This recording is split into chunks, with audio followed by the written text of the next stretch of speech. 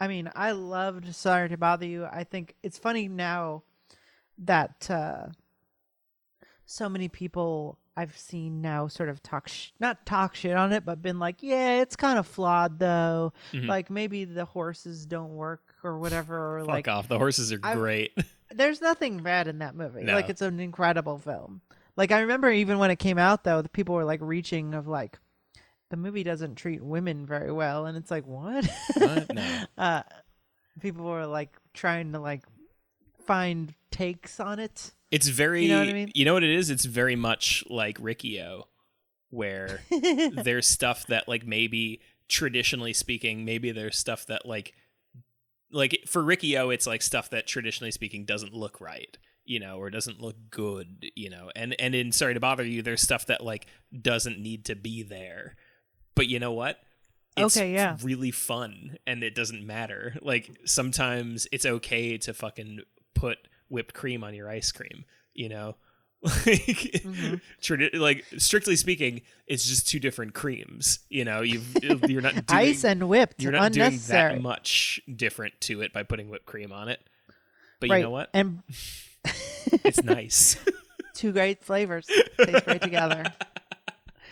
I think Boots is going to be, and that's what happens with, I mean, black directors. Mhm. Like there are people who are outside of the film industry, especially,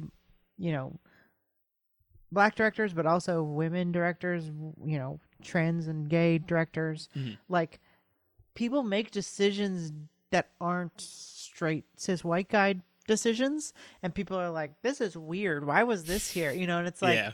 every single time. Like I've never seen a movie that wasn't directed by a straight cis white guy and people weren't like, why did they make this decision, this doesn't make any sense. And it's like sometimes it's almost comically clear that people don't understand like someone else's experience of the world. Right. And that like, because like in the regular episode we just recorded, I talked about He Got Game, and how an ESPN reviewer, sort of Neil deGrasse Tyson, how realistic the Yeah. movie was. But also, he also got really weird about like race stuff, and like he said, why couldn't they have just given us the ending that we all wanted and expected of Denzel being out of prison and sitting in the stands and cheering on his son? And it's like, what the fuck kind of nonsense is this? What type of analysis is that? Why couldn't they have given us the ending we all wanted?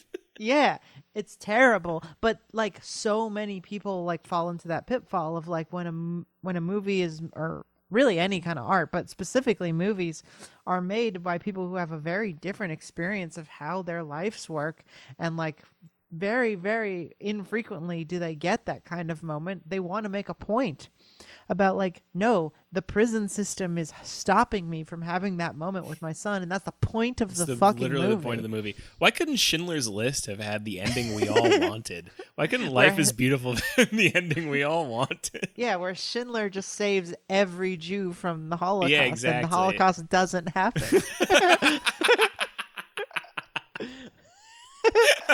I want that movie. I mean, I guess that's what, like, Inglourious Bastards is kind of Right. giving you that ending. Right. A non-Jew white guy Yeah. being like, what if the Holocaust didn't happen because white guys saved them? What is Quentin Tarantino? Italian, I would assume. Yeah, I mean, Right? Tarantino sounds very Italian, but Quentin I don't know about.